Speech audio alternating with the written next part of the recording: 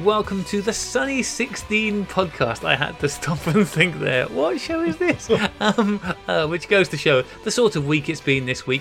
We are a little bit late already, and by we, I mean myself, Graham, and I'm here with the delightful John Whitmore, back for more punishment after backing paper. Oh, I'm back. I'm back. No Rachel or Claire this evening, because Rachel's done her back in slightly, so she's having a night recovering from doing that. She's had a very busy week. She's been off recording more stuff for Ilford, but shh, don't tell anyone. That might have been a secret. Great. I don't know whether we knew she was going to. Anyway, if it is a secret, don't let anybody else know. And Claire is dog sitting, which sounded very appealing until I heard that she was dog sitting for a Jack Russell. When I was like, nah, you're good. I don't know anything about dogs. What is a Jack Russell? What? Sometimes, John, you open your mouth and the stuff that comes out blows my mind. I can appreciate somebody saying, I'm not a dog person. I get that. Yeah, I'm not a dog person. You must know what a Jack Russell is. The little yappy dogs, or one of the many. They're a small terrier. Do you know what a terrier is? Do you know what a dog is? No, not really. I know what a dog is. It's got 4 legs. Yeah, I was going to ask you if you're a dog or a cat person, but I feel that question has very much answered itself. I'm not a cat person either. Oh, right. If you hadn't guessed, I'm just being miserable evening John today. yeah. It's a very different strain to miserable daytime John. No, I there's nothing wrong with Jack Russells. For anybody out there who has a Jack Russell, they are very sweet, but I had to say I prefer slightly larger dogs. One of my fave dogs of all time, one of the best dogs of all time, is Rachel's dog, Marcy, who is a delight. She's kind of a Malmut cross with, I think, a mountain lion.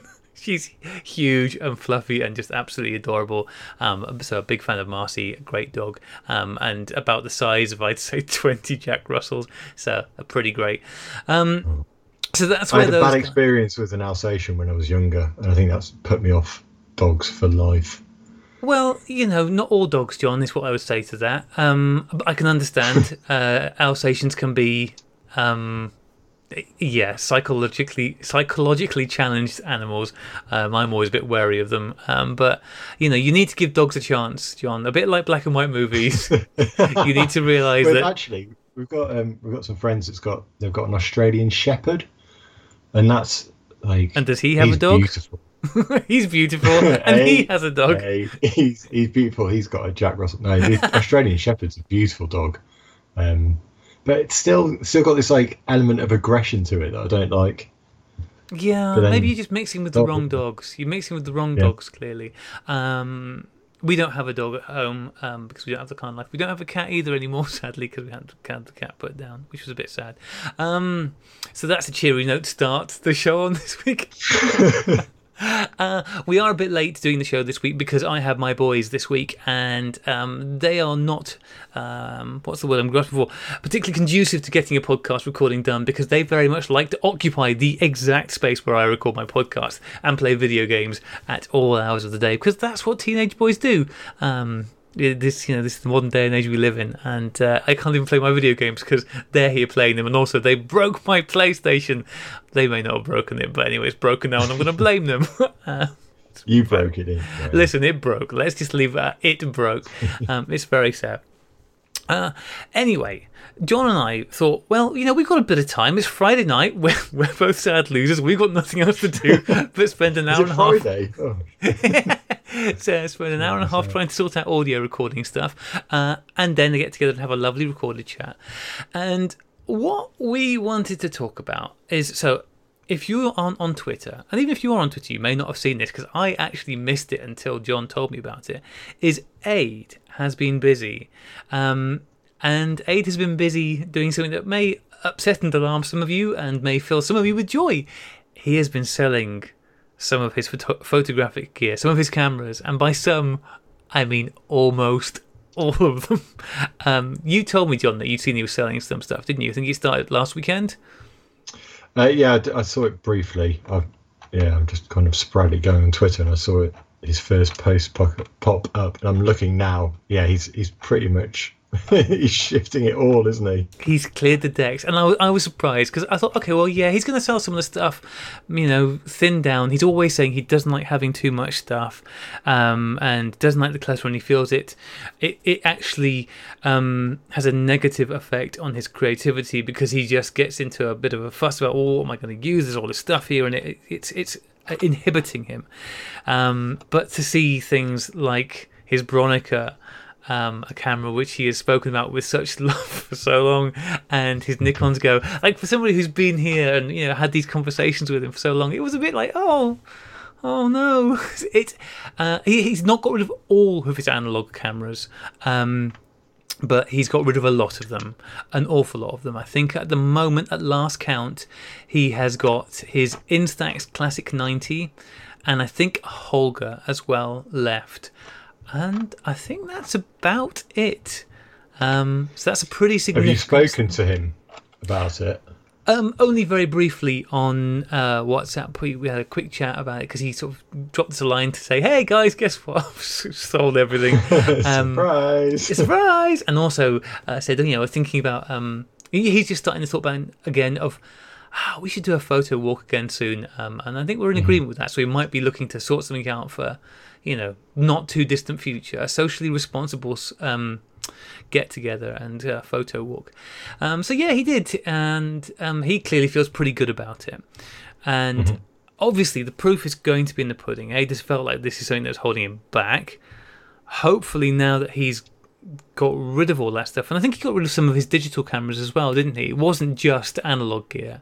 I don't know. I think I saw his Fuji X20 on there as well, which is a little point and shoot that he had. I don't think he was using very much. So it wasn't just analog gear, but it was pretty much all of his roll film stuff. I think the only reason the Holga survived was because he forgot about it.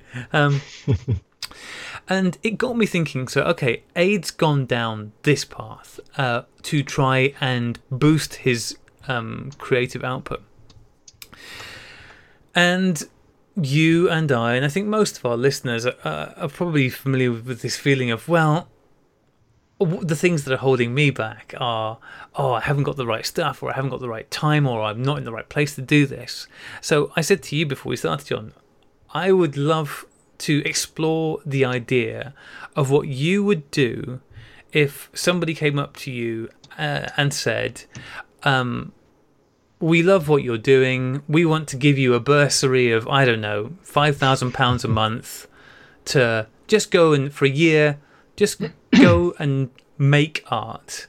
Take away all of the restrictions of, gear and money and time and all these things that affect all of us.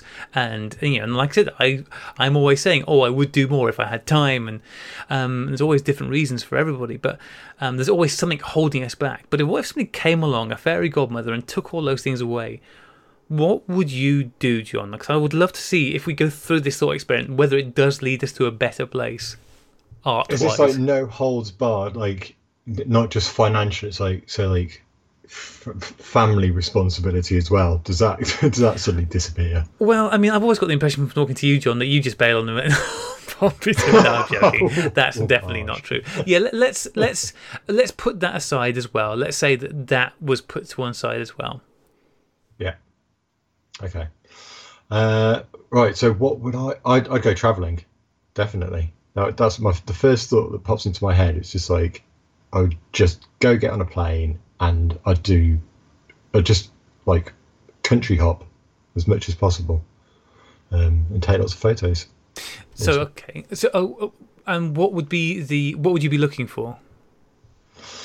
Just to have I don't think it would be necessarily photography driven. It would just be just be a party. I mean, I just want to refer you back to the initial point of this concept is to free you up to make the best art you can and the art you want to, not just John goes on the jolly. I wouldn't be on a jolly. It's not about I'd spend it all on fast cars and booze.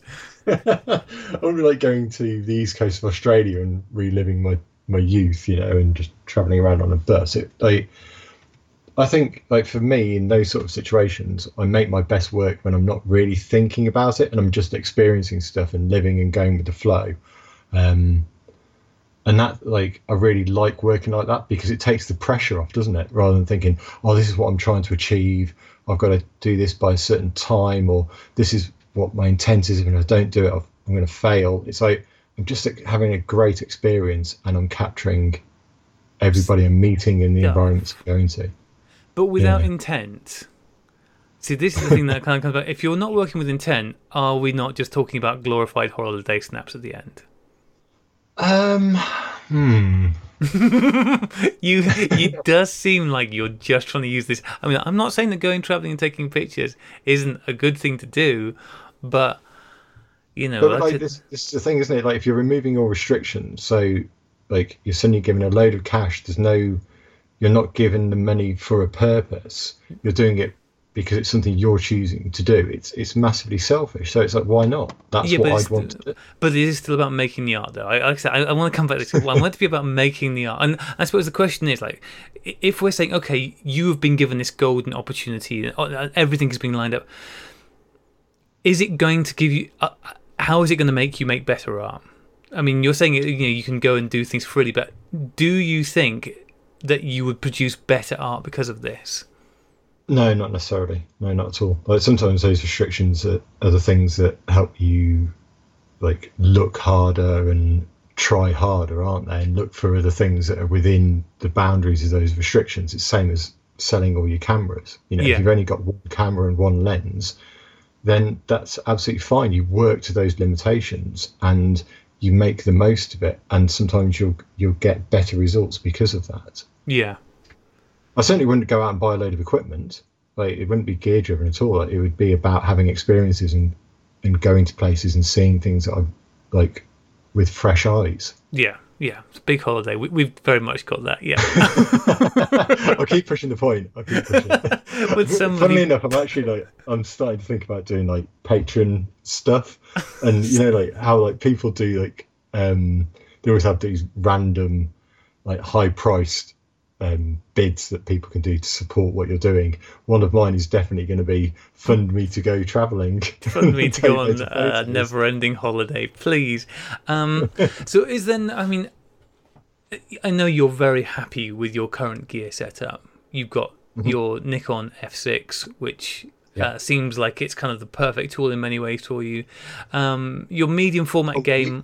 there's a bit of news about those. There's been a product recall on them. Really?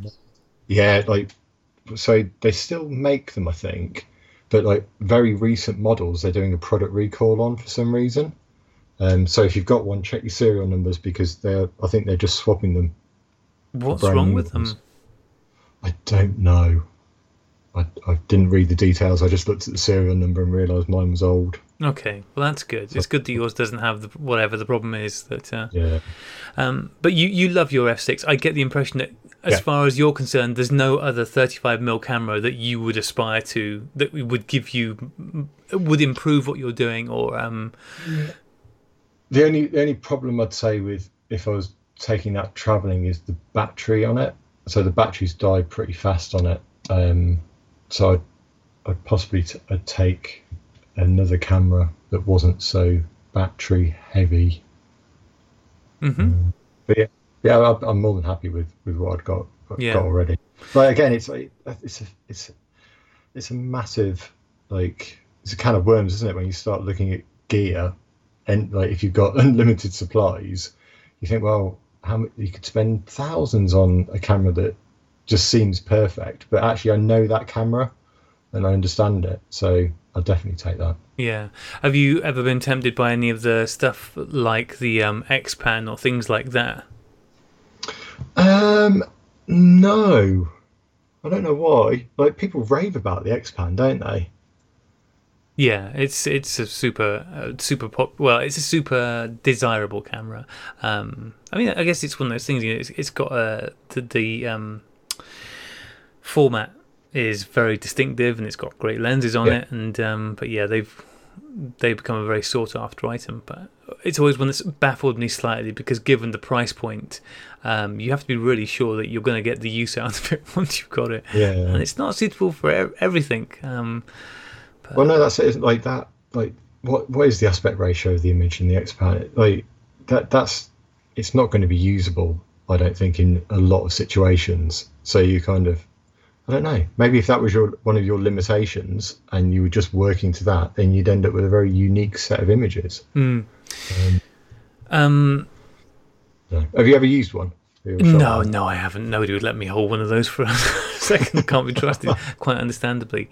So there's no gear that you'd be particularly sought after. I mean, again, you're quite happy with your medium format gear, and you got large format stuff. I mean, maybe, but if you're talking about traveling, do you think that there is anything, because you've been traveling before and you've taken pictures?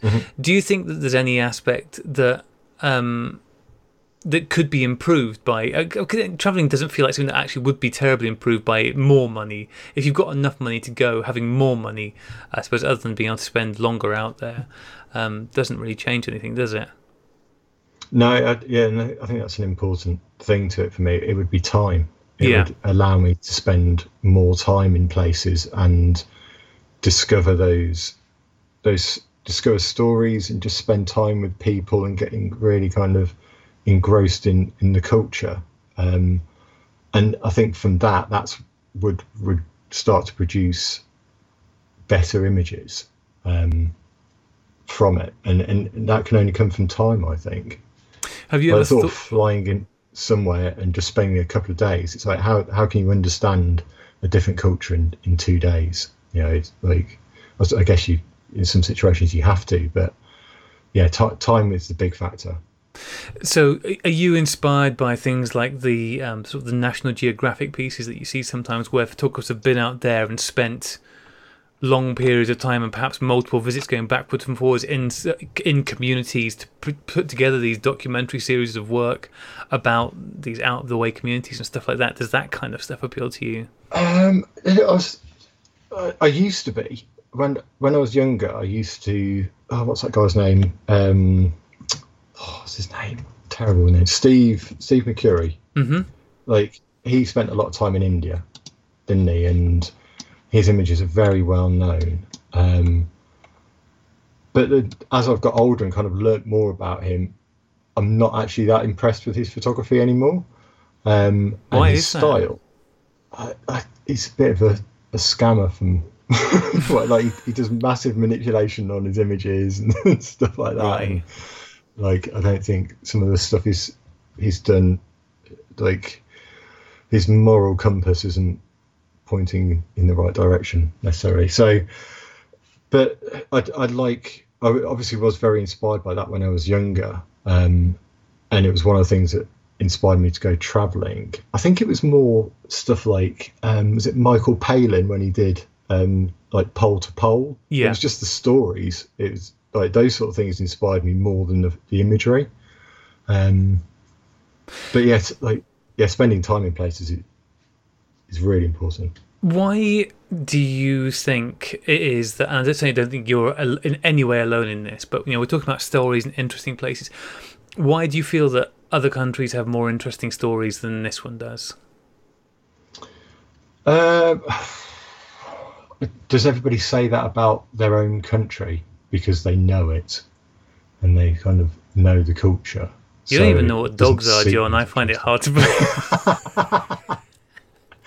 This is true. Maybe I should start doing a series on dogs so I can learn about dogs. I would love to see you do a series of dog portraits that based on black and white dog portraits. I would love that.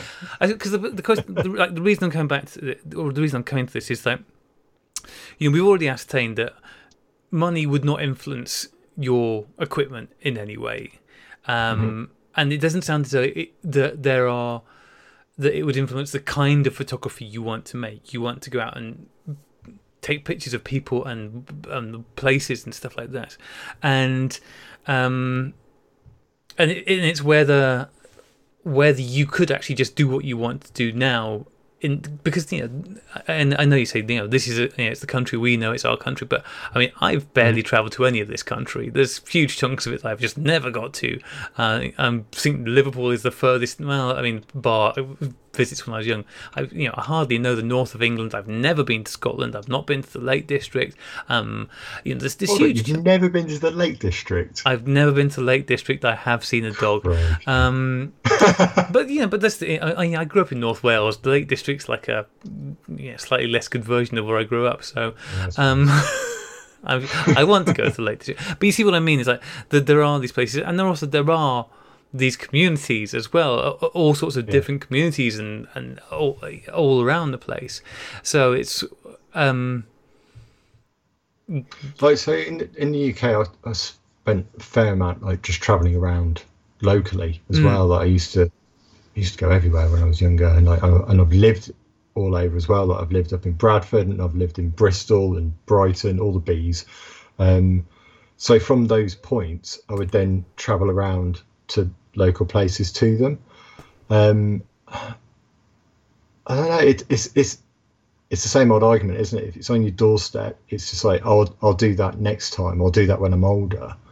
And it's like you want to tick off the harder places to go now, and you do those when things are maybe a bit more difficult for you to do those. I don't know. Yeah. It's a tricky one, isn't it? Because as Aid was saying, the reason him doing this stuff, sometimes, even though when he went out to Nepal, it was Nepal he went to. I'm pretty sure it was. Definitely was. Nepal? I think it was Nepal, right? Yeah, defo. He had a great. That's on my list of places to go. I didn't think it was Nepal he went to. Anyway. Oh God, it's gonna kill me now because I can't. Anyway, I'll get over it very quickly. But when you go to these places, it is how you go about making actually meaningful pictures whilst you're there, because it's really easy to go there and take the very nice pictures, but how do you actually go about making meaningful pictures that haven't already been made a dozen times before?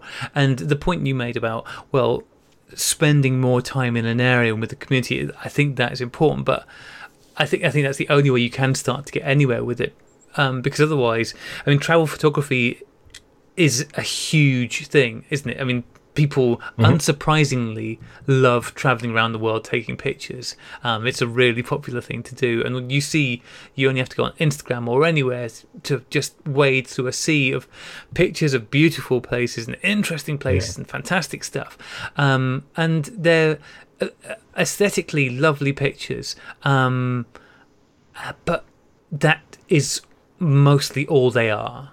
And there's nothing wrong with that. Like, having aesthetically beautiful pictures is a great thing. But how do you go beyond that? If you're traveling somewhere, and especially if you like, is it a thing you can easily do? I mean, if you're there for a week, 2 weeks, 3 weeks, how do you scrape deeper than just this is a beautiful place? And I think and also make something that's more than that is also interesting to people who just want to see beautiful pictures. It's difficult, right?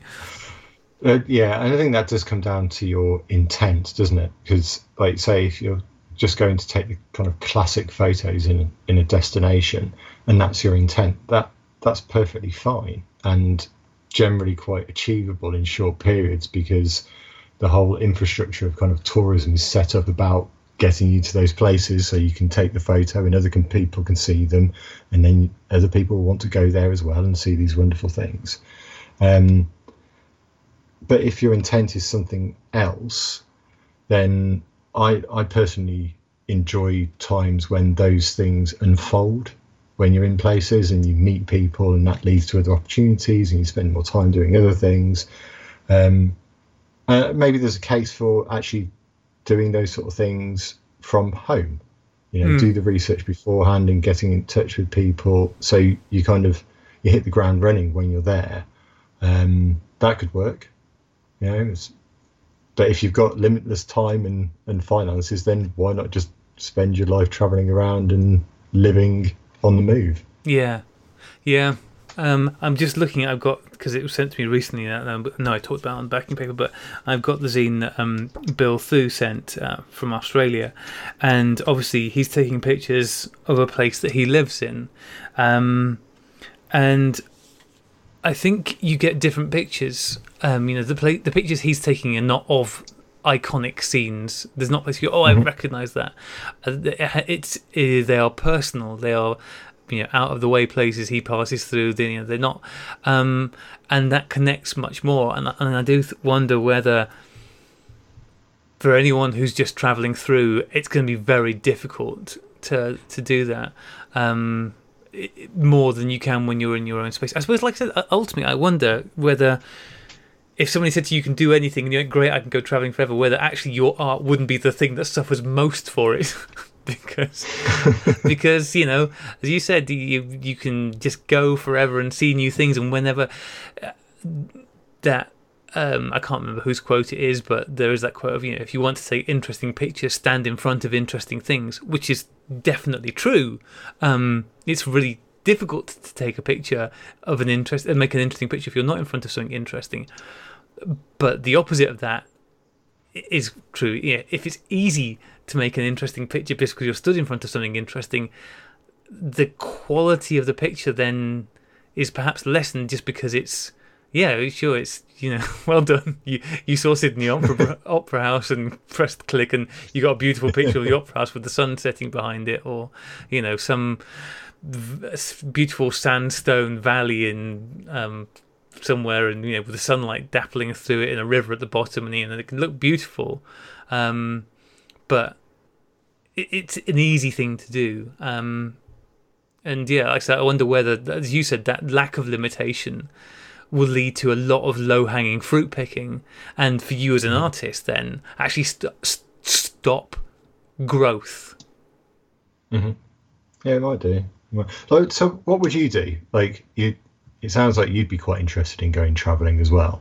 I mean, I love the idea of going travelling just because I've done it so little. I went to Australia 17 years ago and spent a few months out there and a few months in New Zealand and a little bit around the edges, and that's essentially the only travelling I've ever done, pretty much bar none.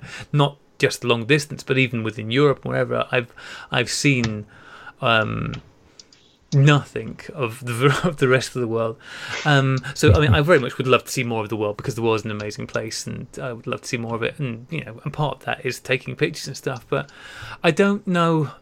I don't think that was where my brain would go first. If somebody said to me, "Okay, you can go and make pictures," I suppose going to certain places to take pictures, maybe, but traveling full stop, just as like, oh, I'm a traveler now, that's what I do, and that's like travel photography, I don't think would be my end goal. It would be fast cars, booze, and hookers for me. I think the thing is, if you were traveling all the time and you're spending a long time in certain places, it probably stops becoming travel photography, doesn't it? Because you're almost potentially a resident of those places. If you're there, if you're there for 6 to 12 months, you could possibly call that place your home. Yeah, maybe. Then it's not travel photography, is it then? Yeah. No, that's true. But again, it comes down to, but what is it? What are you making? And if, I think I've been thinking, I picked up a book off the shelf because I suppose you're thinking about, well, what kind of pictures do I want to be making? I mean, that's what it boils down to.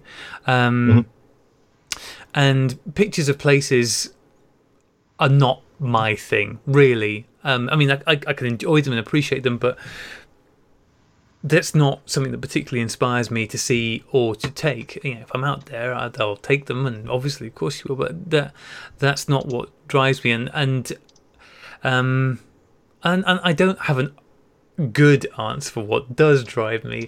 I'm really inspired. I think increasingly, and for a long time actually, I've been inspired by more esoteric and surreal and work that's different in that way, unreal work. That stuff really inspires me. I was flicking through a book actually that somebody gave me for Christmas once. It's called Crazy Photography. It's not a very good book. I will not recommend it. But looking through that, and there's lots of pictures of people doing clever stuff with Photoshop and what have you, and I went, oh yeah, that's clever. but that was it. I mean, again, it's a bit like good landscape photography. It's like, oh, this is good, clever photography, but it's still not moving. But I think about some of the people who we've spoken to over the years on here, and just other people's work. You see that actually captures feeling and mood and spirit in it in different ways. I think that's what really inspires me. I think if somebody blank checked me, I mean, the most positive thing would be the time, because time, I think, is the thing that is the killer for my creativity. But that said, certainly I know I found when I had some time off that I just kind of did nothing. Like, oh, I've got some room to breathe, and just did nothing. So it doesn't always. But that's because you know it's not like that. That time off is coming to an end. Yeah. So you kind of for using it as a recharge phase, as opposed to right, what am I going to do?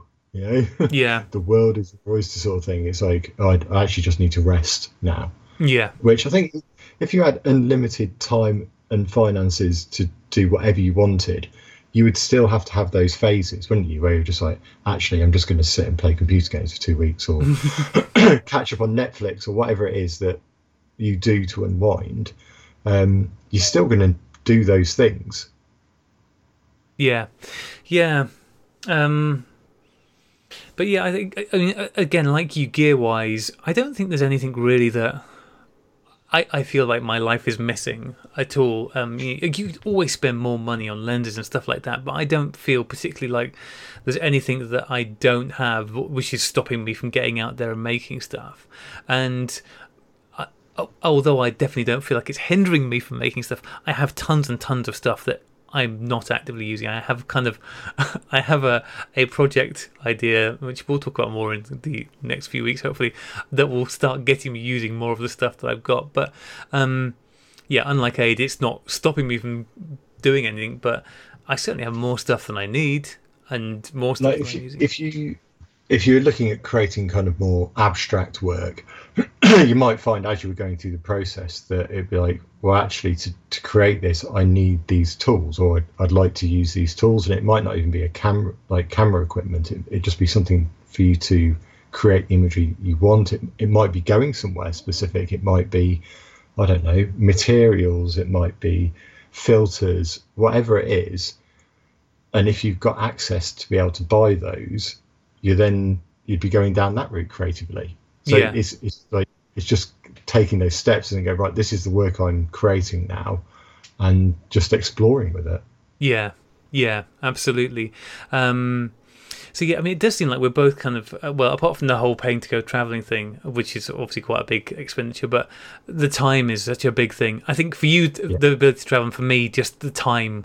And I think for most people, if you can give them more time, and it's probably the most obvious thing in the world to say, but they'll be able to make more photographs. But I think you'll be able to do more interesting stuff, because you need to have the room to kick ideas around in your head. And when you constantly got other stuff in there, I don't know whether you find this, John, because I know you were telling me you've been doing your cheap shot challenge stuff this week, and I did mine last week, and it can be difficult. Like, you've got this thing, and it's just like, okay, but there's a billion other things also in my head at the same time, whether it's work and making lunch and ringing this person back and whatever it is. Very important.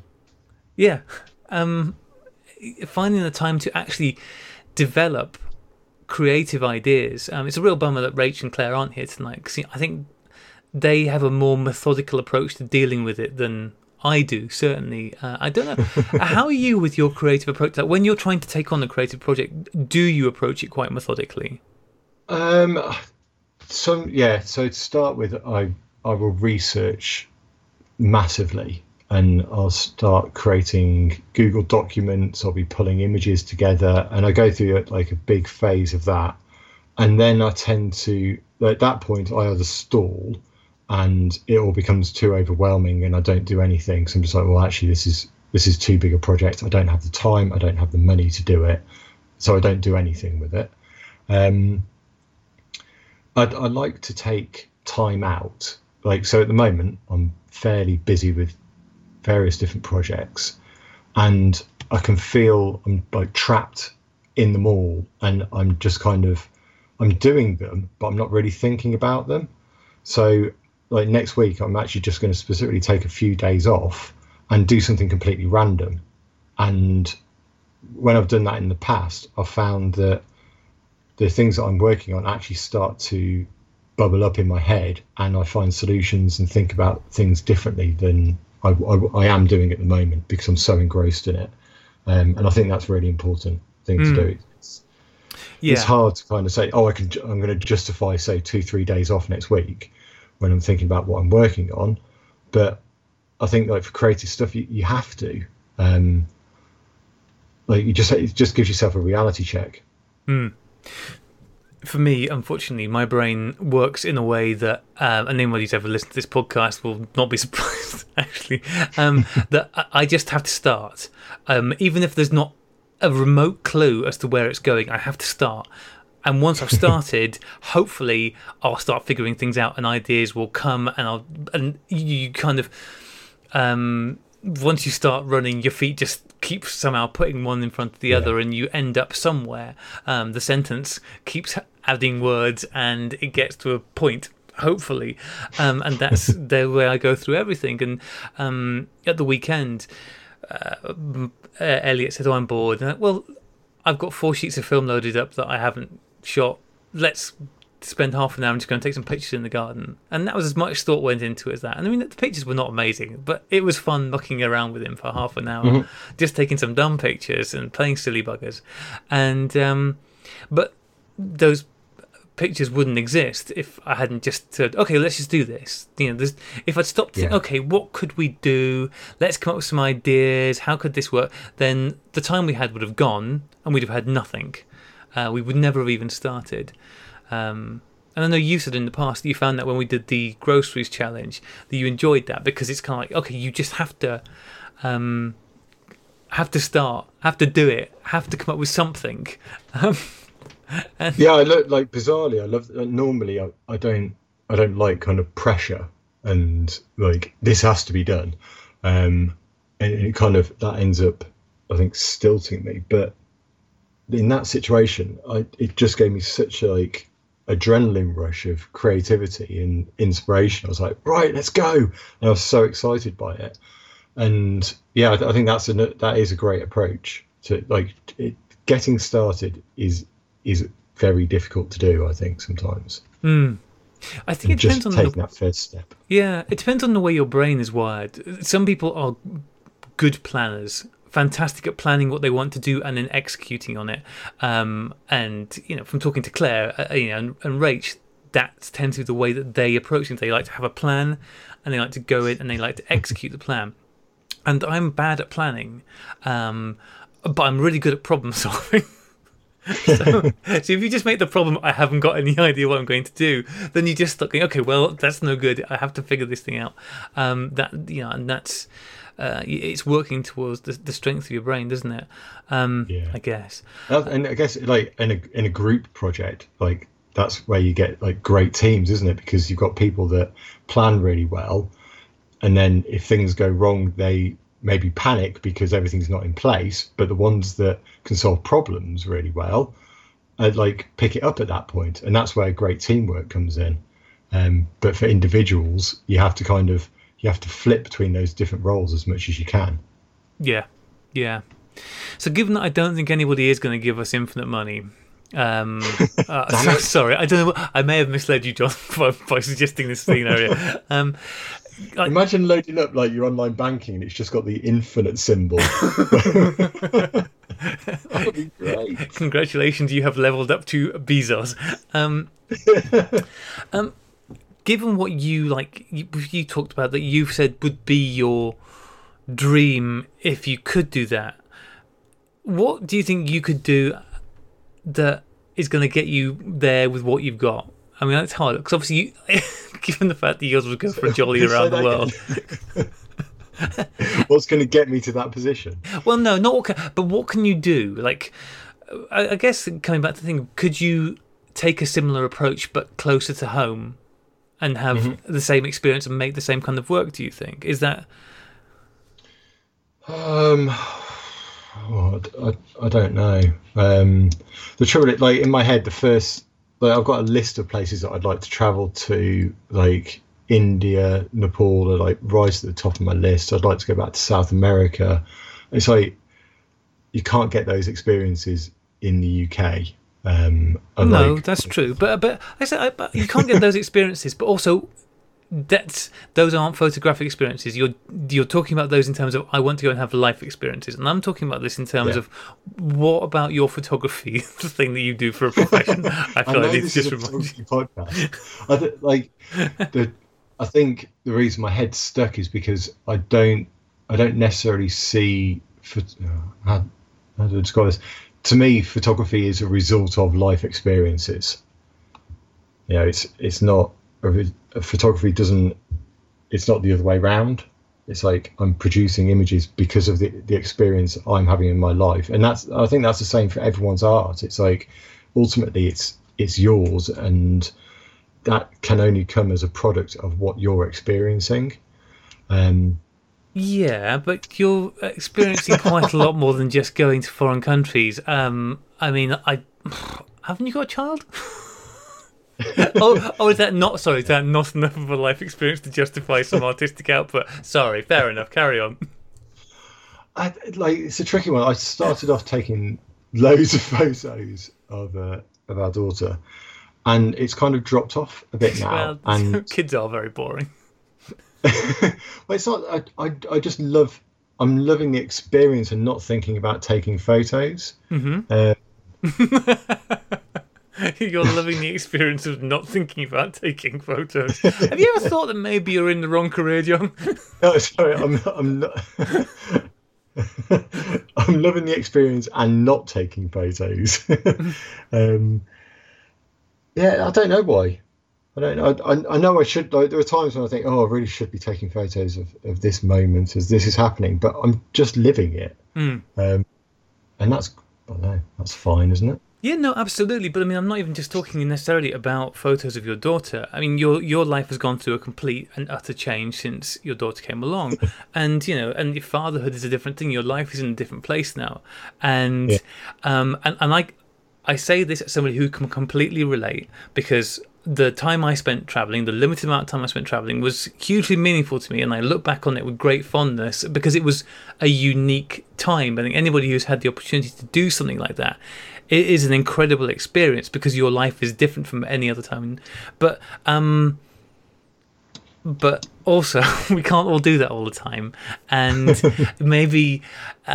You said, our art is inspired by it and derives from our life experiences, and maybe by just limiting that palette too well, I want it to be based on my travel experiences. When you're at a point in your life where I've got real bad news, those are gonna that list of places you got, not for some years, my friend. Children ruin everything. You know what you should have got?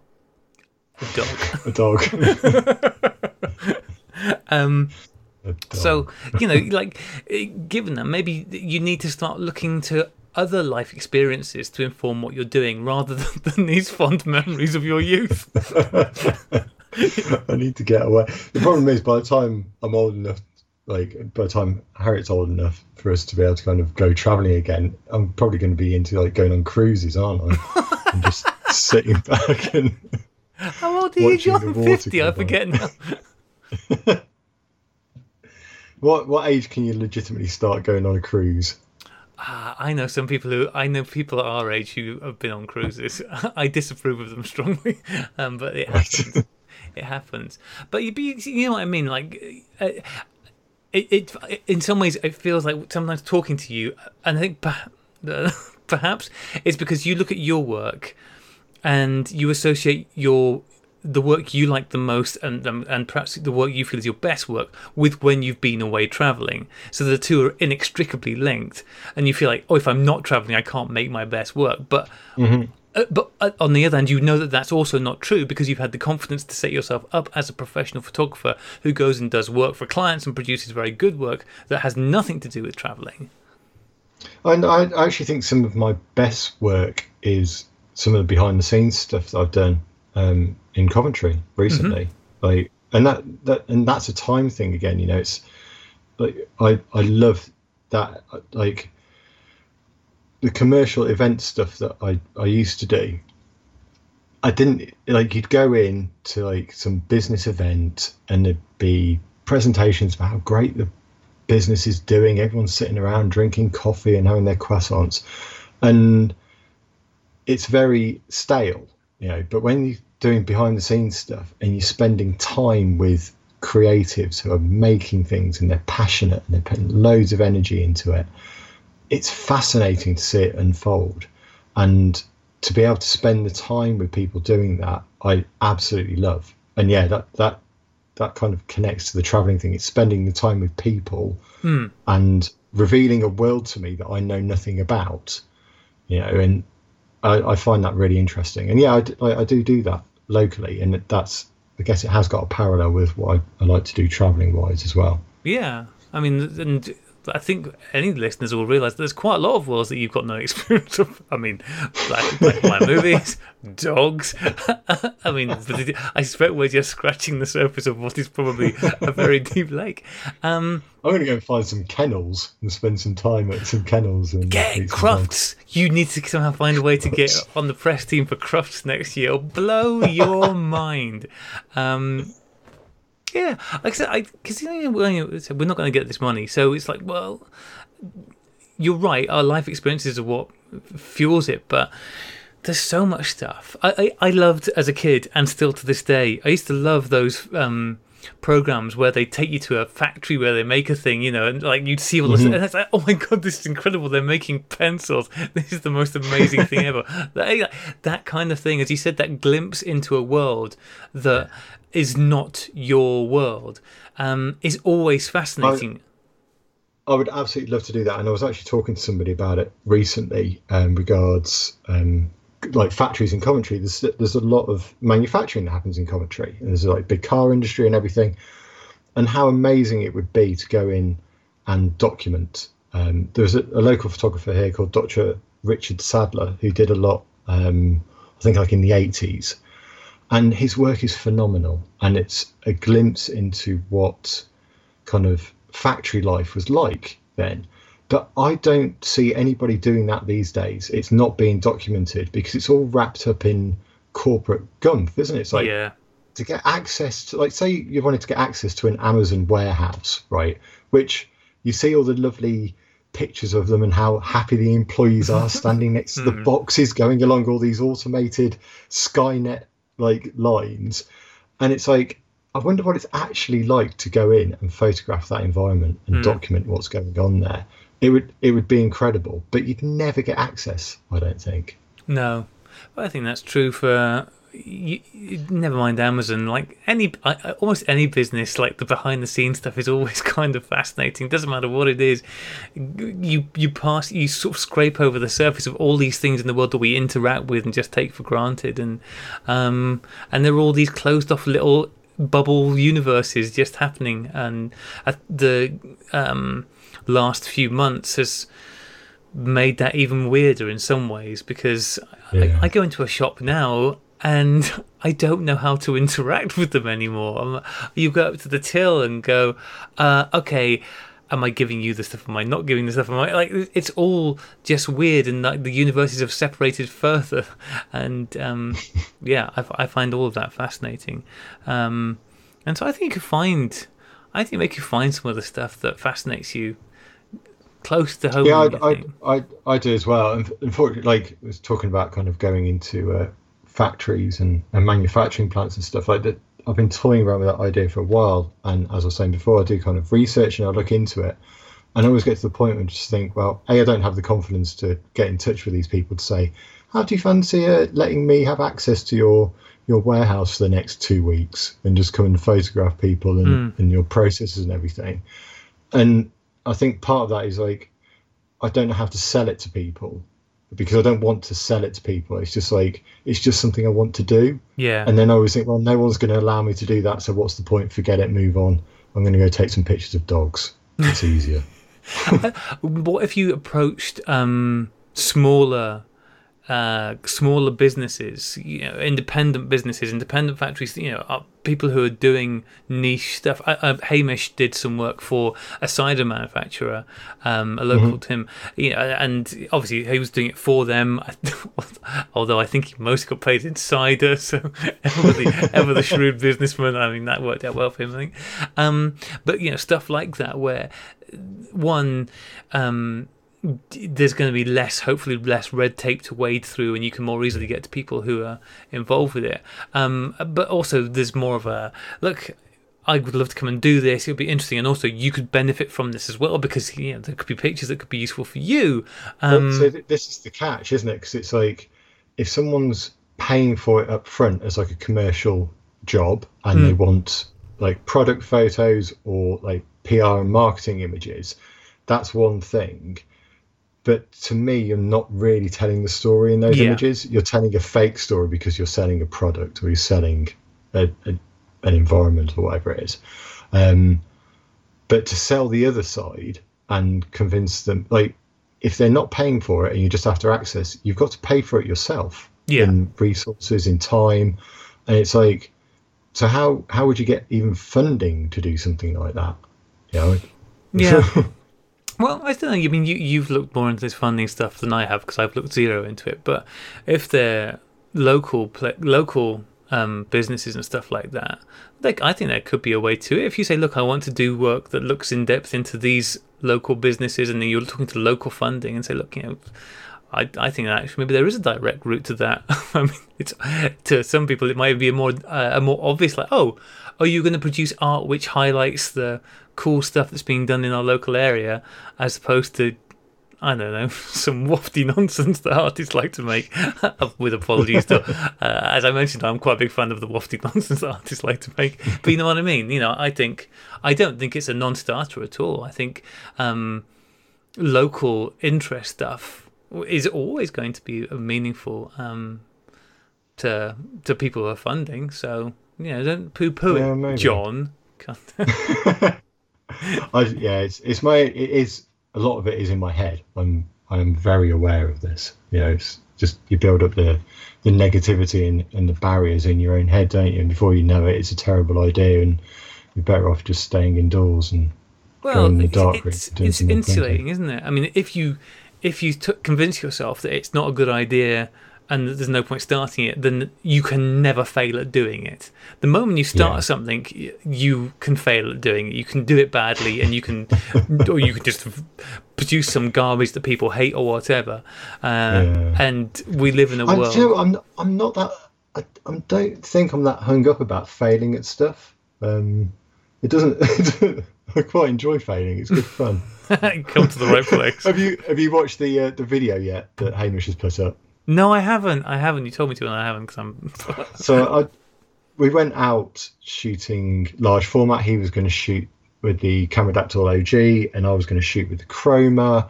And we went into some local woods, and we got set up in the first spot. I opened my bag up and realised I hadn't packed a lens, and that's failing pretty badly, isn't it, when you're going out on a photography mission? Yeah, a little bit. It doesn't, like, things like that just happen in life, don't they? Shit which you don't plan. By the way, just to clarify, when I go on commercial jobs, I've never done anything like that because I plan meticulously. But like failing, I don't think it's failing that stops me doing these things. I think it's lack of self-confidence, fear of people saying no. Yeah, possibly. I always anticipate that people are going to say no to everything. So what's the point? Yeah. I mean, fortunately, that's one of those things where I feel we don't even need to rebut that, because as you're saying it, what a terrible approach that is to make. But you put yourself forward for grants and stuff like that, don't you? Yeah, I've submitted a few, which have all been rejected. Okay. Well, did you get rejection's quite a hard word. It's not rejected. It's just like told to get stuffed. Yeah, you get the dear John, you must be joking, please get stuffed letters. They don't even open the email.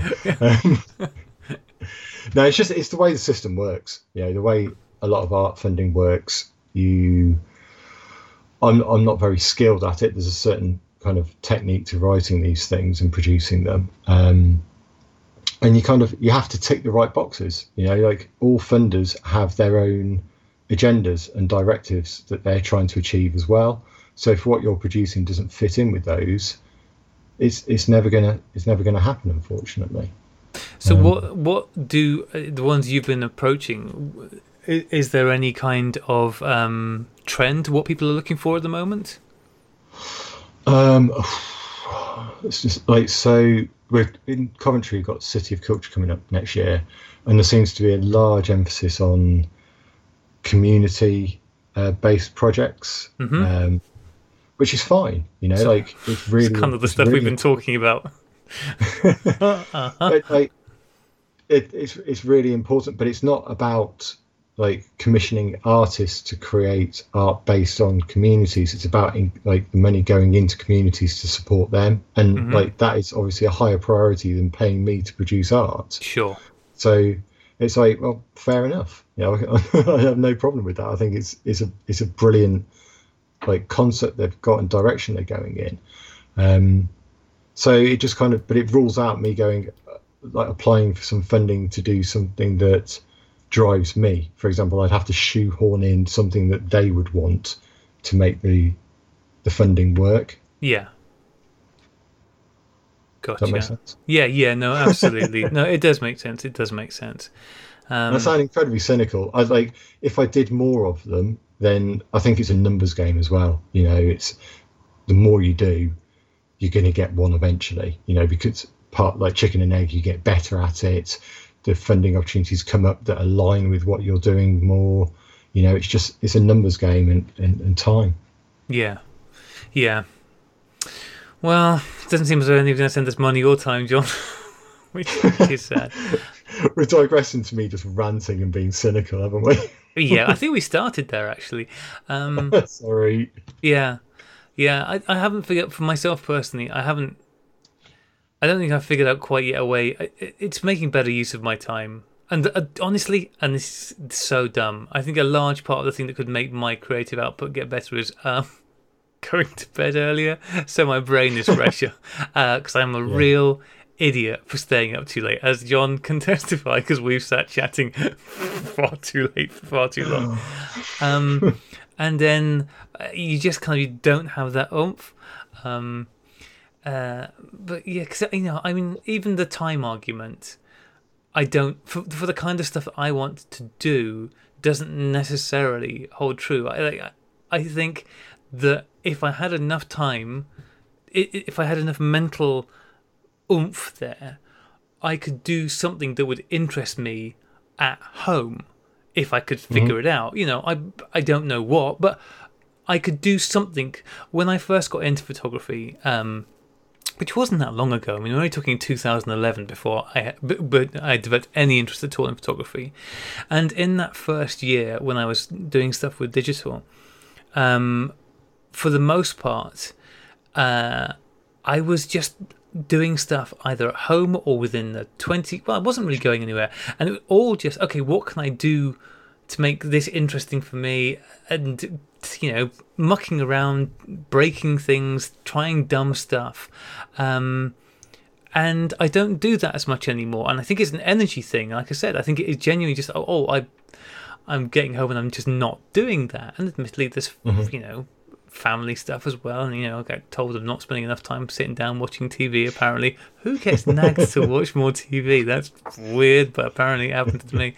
But, I look back at some of that stuff, and I'm not saying it was great pictures or anything, but there was a different approach. It's like, I'm going to have a go at doing this. I think one of the first pictures I took, so Pixelated Photographer, the forum that kicked off all of this 2016 stuff, Chris used to run monthly challenges, and there'd be a theme and whatever, and I can't remember what the theme was. It might have been self-portrait, or it might have been hobbies or something, but one of the first pictures I took, having only been in the hobby for a very short time, was a picture, and this was using a cheap Fuji bridge camera, piece of junk, digital one obviously, and I took a picture of myself just looking forward, holding a video game controller in my hand, staring intently forwards, and I used a laptop on the floor. The room was dark, and I used a laptop on the floor outside, kind of facing up towards me to kind of uplift my face as if there's, to give the screen lighting because the TV was too far away. So that I lit myself like that, took this picture of me leaning forward, and then I got a screenshot of a video game and layered it on and just kind of curved it so it kind of looked as if you're looking out from the video game onto and like, I'm not doing stuff that creative anymore. Like I said, I'm not saying it was good, but I was mucking around and experimenting stuff. Like good is meaningless, isn't it? So you're actually making something and you're doing something, and that is a phenomenal thing to do. And I'm the same. I have very little energy to get started just doing anything with those sort of things, because like for me, like everything I do seems so serious because it's like, oh crap, I've got to make money out of doing this. So it's like, it almost gets rid of the fun part. So it's like, right, I can't justify, I don't know, like actually today was really good fun because I was doing the cheap shots challenge, but it's like justifying doing those sort of random things becomes very hard when you think, well, this isn't going to make me any money, is it? No? Yeah, I know, and I hear the same thing from Rach as well. Your time is short, and if you just spoof it up the walls doing stuff, it's a hard thing when your hobby and your passion is also the career path you've chosen. I think it's really tough. I am having, like, mentally, I'm trying to flip that a bit and thinking, well, actually, like during lockdown and doing the Dark Shed Live stuff, and I've been doing loads more experimenting, and I feel so much happier just creating rubbish. Ultimately, it is rubbish, but it's experimenting, and I'm enjoying it so much, and it's revealing what I actually kind of enjoy creating more, rather than just treading away going, I should be doing this, I should be doing that. It's like that freedom to go, I'm just going to do this today is brilliant. And I actually think that is the route to go down, because ultimately you will get to a point where you're making something that then has the potential to be more commercial. Yeah. I think the element of play, the element of mucking around and experimenting is really important. I think certainly for me, I'm beginning to realise that I've always you do like mucking around generally, don't you? That's your personality as well. Yeah, you like having a laugh and just doing random stuff. Yes, throwing crap at the wall and seeing what sticks. And I've been, over the last couple of years, I think I've been thinking to myself, I ought to try and settle down and find what my direction is, what's my style, because everybody's, I think we all feel like either we've got our own unique style, or we're looking for it, or what's my style, and it feels like there's a pressure there that is always in place, like, oh, I need to, and so I've been thinking, oh, maybe I ought to try and sort of find the cameras for me to use, and like actually stop being such a dilettante and with all these different films, and settle down and then start concentrating on the art. And maybe that's ass backwards, actually. Maybe this week that, next week something completely different. I've only done each thing once. Maybe that just is where I'm at. Maybe that is your style. And like, a complete absence of style. But you'd probably find, like, if you were creating stuff, right, if you just trying lots of different things, at the end of it, like 6-12 months down the line, and you pulled all that different work together, you would probably find connections between them all that you weren't aware of. But you've got to be creating to do that, haven't you? Yeah, you're right, you have. And again, it comes back to this, different people approach things in different ways, but I've always had a bit of a problem. I found this even with work. I've had worked for places where when I've been there, they've been going through major upheavals or stuff like that, and it's been like, oh my goodness, there's all this stuff going on. You're firefighting, not literally firefighting. I mean, you're doing stuff everywhere and trying to figure. And then the business settles down and gets into a routine, and I go, oh, I am so bored. I'm gone, because it just doesn't. So yeah. What have we figured out, John? I think we've figured out that maybe both of us, I mean, apart from the time thing, but we have some time. I think we have enough time to do more with than we are, especially you, because you've got a young kid. I've got so much free time. It's 'Cause crazy. Yeah. Crazy. I do, like, even though I have a very minimum amount of time, I do think there is a case for being more efficient with your time, whoever you are. You know, I think there are and prioritizing different stuff. So if you do want to do more kind of creative photography, you just have to sacrifice something else for it. And A goat, for example. Yes. Make an altar, get a goat, and just get on with it, and happy days. Yeah, and send the remains to Kai Lewis, who can then make a lovely cyanotype of them. Well, there you go. It's done, isn't it? Yeah. You know, that's where the inspiration comes from. Dead goats. but that's the name of the podcast sorted anyway. Well, I think in a roundabout way we've kind of figured out that maybe Aid's approach to this is the right way. Is that what we've got to? But hence why I suggested it, and everybody gasped. It's still shocking to me. He was overwhelmed, wasn't he? Yeah. With and I just hope, like, there's no pressure at all. If he doesn't want to take any more photos, that's his choice. It's his life, you know. And yes, it's a shame, because he's clearly gone through a great journey with it till now and produced some amazing images and really enjoyed it. It seems a bit alien to kind of discard it. But if that's what he needs to do to then shift his focus somewhere else that he's really going to enjoy as well, then let go of that baggage. Yeah, absolutely. You need to. Well, we said the fact that when you're trying to create something and you've got so many different things pulling at your brain, it stops anything happening. I guess it's exactly the same thing. If you're feeling that way about your photography, it's we'll all try to be more Zen-like and squeeze the most we can out of what we've got, even without our infinite bursaries coming our way. And I do think, John, I think you need to. Coventry's an old city, and it's got to be known for more than just being sent to it and being bombed. There's got to be some cool old businesses going on there. I think you should look into this. This is the thing you can do. Do a bit of research. I already am. It's a potential funding opportunity. I don't know. I'm chatting to somebody about it at the moment, but it's the two main things that always comes down for photography for me. It's time and access. You know, or funding, what if you want to call time funding, and access. And it's getting over that. If you can get over those hurdles for it, then I think it's a brilliant concept, and I would love to be part of it. And yeah, I'd just be fascinated by it. But it's getting over those hurdles. Yeah. Well, if anybody out there would like to send John and I enough money so we can do whatever we want. Or just give me access to your factory, warehouses, or if you have a pencil factory. Does it? I'm really keen on the whole pencil factory idea. I mean, are you more flexible on what kind of factory it can be, John? No, pencils are fine. Where do they make pencils? I don't know. What are you asking me? How on earth did you think I was going to have an answer to that question? A pencil factory. How are pencils made? Listen, go back to your childhood and watch that show. It was probably on the Teletubbies at some point.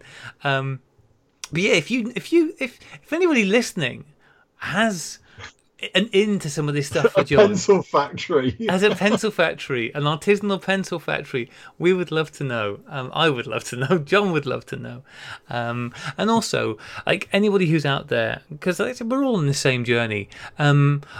I would be fascinated. Write into us at sunny16podcast@gmail.com, and let us know what your path through this. Because none of us have got infinite money, and as I mentioned just a second ago, if you have got infinite money, please send some to us, so we can enjoy the glories of it. But I've just done a very quick Google search for pencil factories, and there's one in the Lake District that makes 14 million pencils every year. Oh my God! You have to send them an email. You do. You need to go to the Lake District to go to a pencil factory. All right. Well, you write to the dog factory. I'll write to the pencil factory. But yeah, I would love to know how people are kind of get how they keep themselves inspired and interested in moving forwards, and whether it has been through downsizing or upsizing. What's kept you when you've got into a bit of a rut? What's kept you guys going, and have you had any inspiring things? Because it's a never-ending challenge, I think, to keep it on the road and keep going with this. I mean, we all love our hobby, but sometimes you can look back on the year and go, "Oh, I've hardly made anything this year," and it's difficult, right?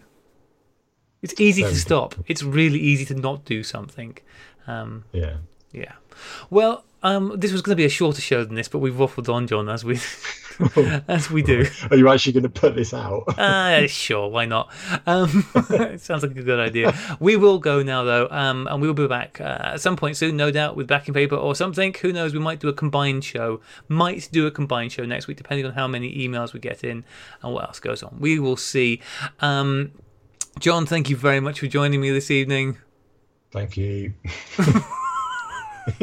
Brilliant. You can find John, obviously, at The Dark Shed on Twitter and Instagram, and check out The Dark Shed Live on YouTube. And you got anything coming up, John, you need to let people know about? No, I don't think so. They can go and check out the stream. I'm going to have a holiday from the internet. Again, whenever I speak to you, you're always having a holiday. I think when the holiday is more time than the time you're actually doing stuff. That's not true. It is true, you lazy, lazy boy. Well, we will play you out, as always, with Rachel's band Roja from the album Promises I Should Have Kept, which you can find on Spotify and Amazon and all other wonderful places where music can be found. Until we speak to you again, thank you for listening, if you've managed to make it through this vague wandering waffle, and goodbye. Goodbye.